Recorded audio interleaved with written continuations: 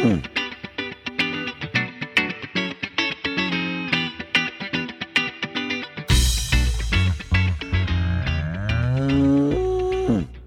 everybody to the Moos Room. OG3 here. A little bit exciting. We have the gruesome twosome in person. And then we have Bradley on the other line. Hi, Bradley.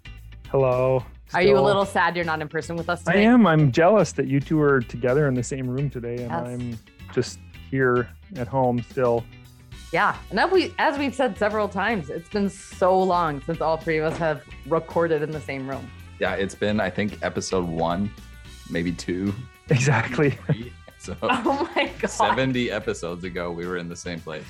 Yes, and now two of us are together, and Bradley will be with us soon as well. This week, we're going to be talking about something related to, of course, the thing on everybody's mind, the drought that we're seeing.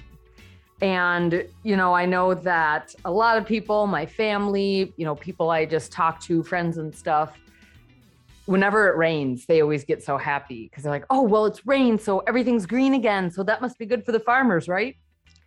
And Joe is shaking his head. He's like, no. So what we're talking about today, and specifically why everything greening up right after a rain should be an area of concern for cattle producers, is nitrate poisoning. I don't know, maybe I'll throw it over to Dr. Joe to give the 30-second what nitrate poisoning is, and then we can get more into it. I think the biggest thing to know comes from one of our colleagues, Troy Salzer. And the goal, whenever we talk about nitrate poisoning, according to him, is to scare everyone, because you should be scared of it. It's scary. You can kill cattle quick, and there's not a whole lot you can do about it after they eat whatever they're eating that has all those nitrates in it.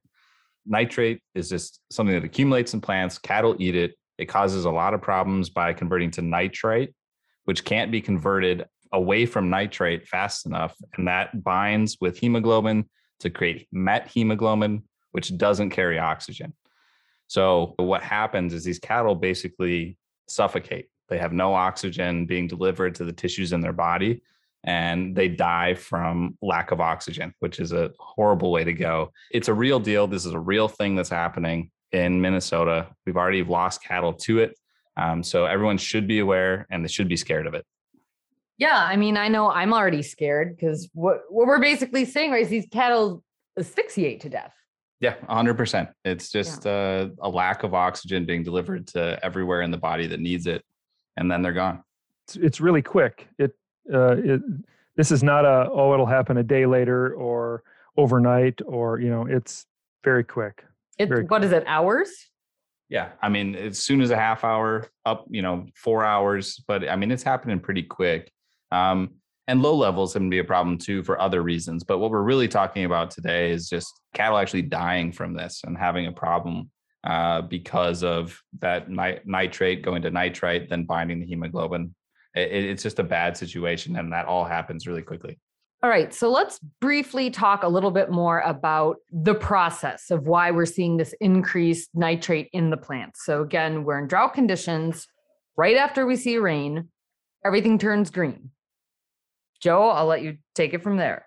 Well, and maybe Bradley's better at this since he's the grazing expert and all this, but from my understanding is that basically what happens is that in a normal year, plants are growing, everything's fine. Because they're absorbing nitrate, and that's getting converted pretty quickly to amino acids and protein to allow that plant to grow. But what happens is, plants need water, sunlight, and the right temperature to grow. And if you disrupt any one of those three things, you end up with the plant still absorbing nitrate, but not growing. So the roots are still absorbing all that nitrate and storing it in the base of the plant, in the stem, and some of the lower leaves and the roots as well. And it sits there and accumulates and continues to accumulate so that when that plant does grow, there's a lot more nitrate there than there would be normally. Does that seem about right, Bradley? That's correct. It just, you see it. Joe's all thrilled that I gave him an A+ for that. Got a non-animal thing right. Right. Right. We're so proud. And you see it, and it happens really fast in lots of different situations, whether it be drought.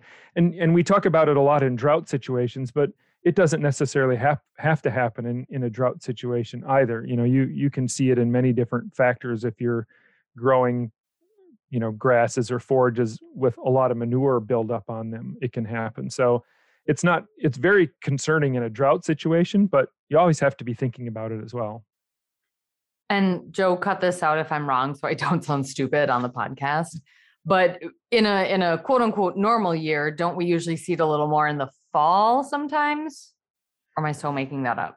I think you're right. You're right. We do see it in the fall because of the small grain aspect to it. That's part of what we see.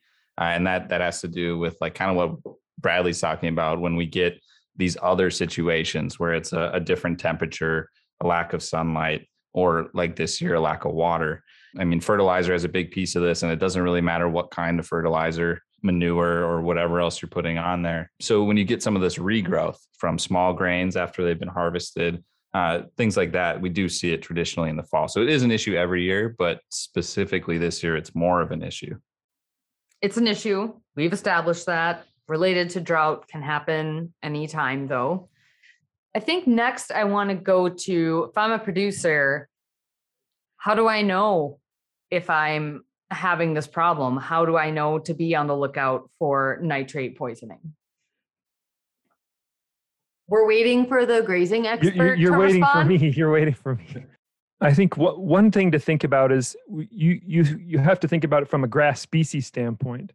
We usually see this in warm season grasses a lot more. We talked about when we can see it during the year. Well, you see it a lot in warm season grasses or some sorghum Sudan grasses, Sudan grass during the summertime. And you can see it in oats or whatever you're grazing in the fall. One thing that we've sort of also seen with our grazing cows is if you get into a field with or a pasture that has a little bit of pigweed in it, maybe a little more pigweed than what you notice, you will get some sort of accumulation of nitrogen from that. So there's lots of different species. I think most people think about, nitrate poisoning from warm season grasses only, but that is not necessarily true. There's a lot of different grass species that we can see. So what do you do about it? You should probably test for it, right? Whether it's a pasture or you've made, silage, we've made sorghum Sudan grass silage before. You always want to send it to a nutrition lab or a forage testing lab and test for nitrogen levels. It's cheap, less than $25 to do that. And it'll give you a nice output, a range of what your nitrate and nitrogen levels are in that forage. Is it true, Bradley? Because I truly don't know. Does ensiling actually sometimes help decrease the level of nitrate when you ferment or try to store that feed? Across time, yeah. The longer time that it's ensiled, yes, you do see some decrease, but you should still test for it, even though it has been ensiled. But yeah, if you ensile it for a short period of time, it's going to be higher than if you let it go for another year. I'd recommend if you're making sorghum Sudan grass silage, you probably should wait a few months before you even go into it because of the accumulation of nitrogen right away in that plant. So it really seems like, testing is the way to go to know what your status is with it, what's going on in your pastures with it. Besides that, what are some symptoms we might see? I mean, we've already scared everybody with the whole your cows are going to drop dead in an hour. But if they can catch them before they drop dead in an hour, what sort of symptoms might people see, or if there's a lower level of nitrate poisoning in cattle? Well, since it's due to lack of oxygen, you're mostly going to see heavy breathing from the mouth. You're going to see lots of respiratory movements really are the issue. So if an animal is heavy breathing or is not, obviously if they're not breathing, that's not a good sign either, but it's really going to have to do with respiratory distress. Yeah, I mean, not breathing's a good sign that you got a problem.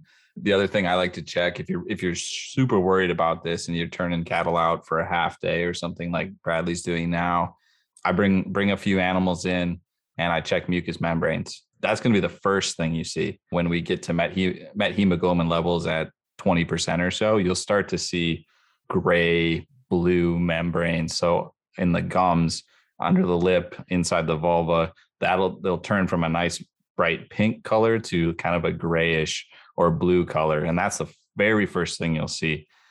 Because by the time you get to panting, you're in the death zone. Yeah, you're getting close to just not being able to do anything about it. So the other thing that I always think about with this too is that it's additive with any other source, right? So if you have high nitrates in your water, it's cumulative. It's cumulative. That's the word. Cumulative. Good thing Emily's here in the same room. Gruesome twosome. It adds up, and that's another thing to check. So if you have the ability to, or if you're worried about it at all, I like to check everything if you can. Now that's not always possible, and the most important thing to check is whatever the cattle are eating. If you have sensors in your cows. Oh yeah, I'm gonna. Did you say sensors, Bradley? Yeah, I did. You could put a sensor in it.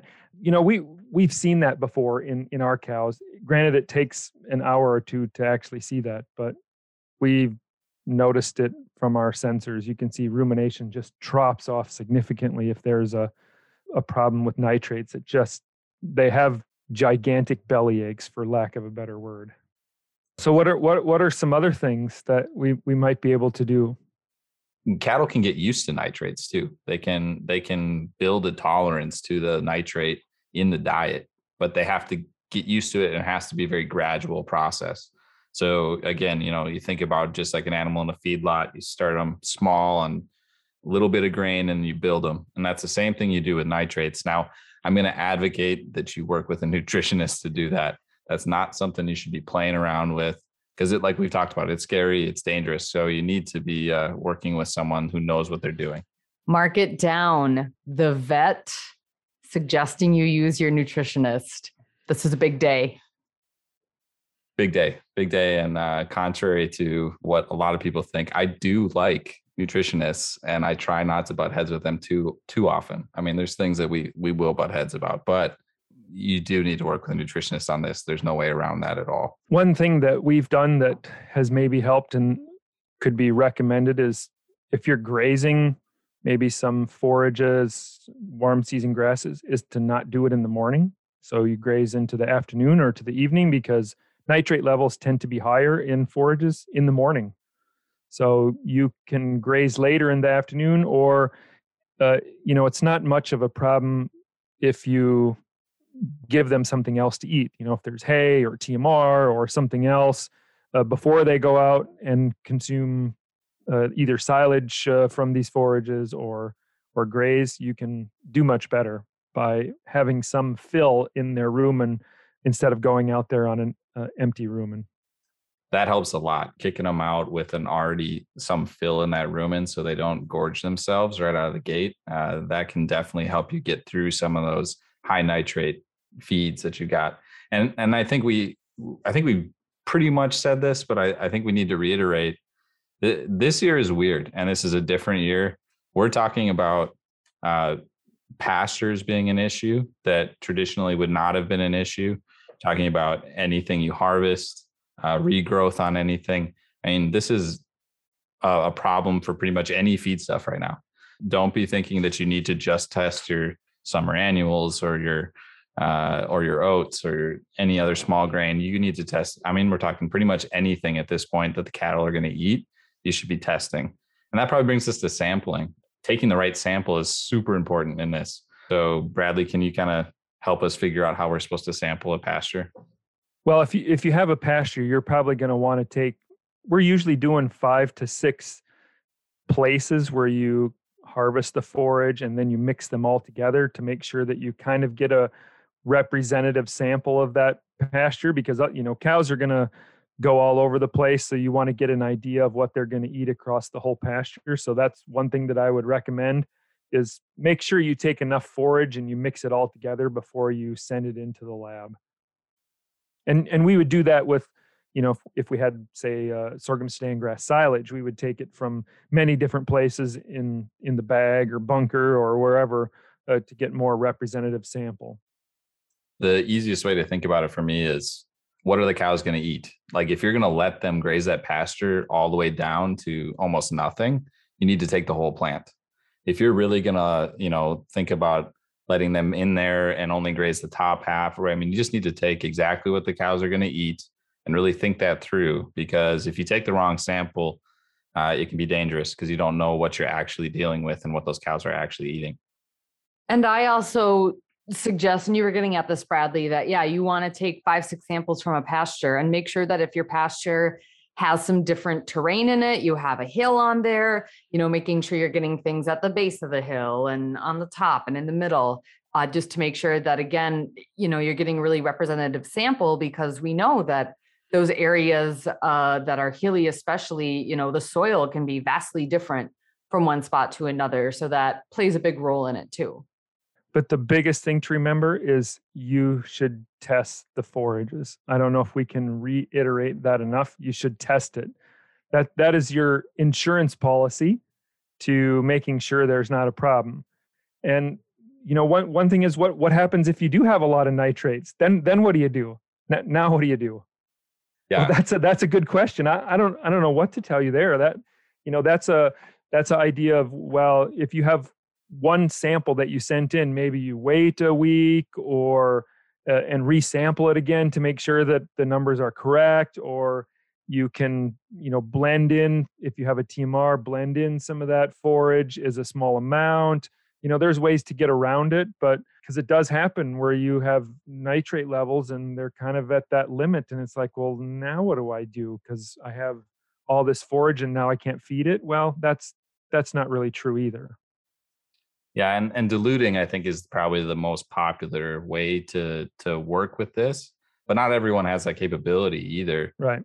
So this is where you need to really lean on your neighbors and find someone who does have that ability and figure out what you can do with that feed or pasture, because it can be challenging once you have high nitrates.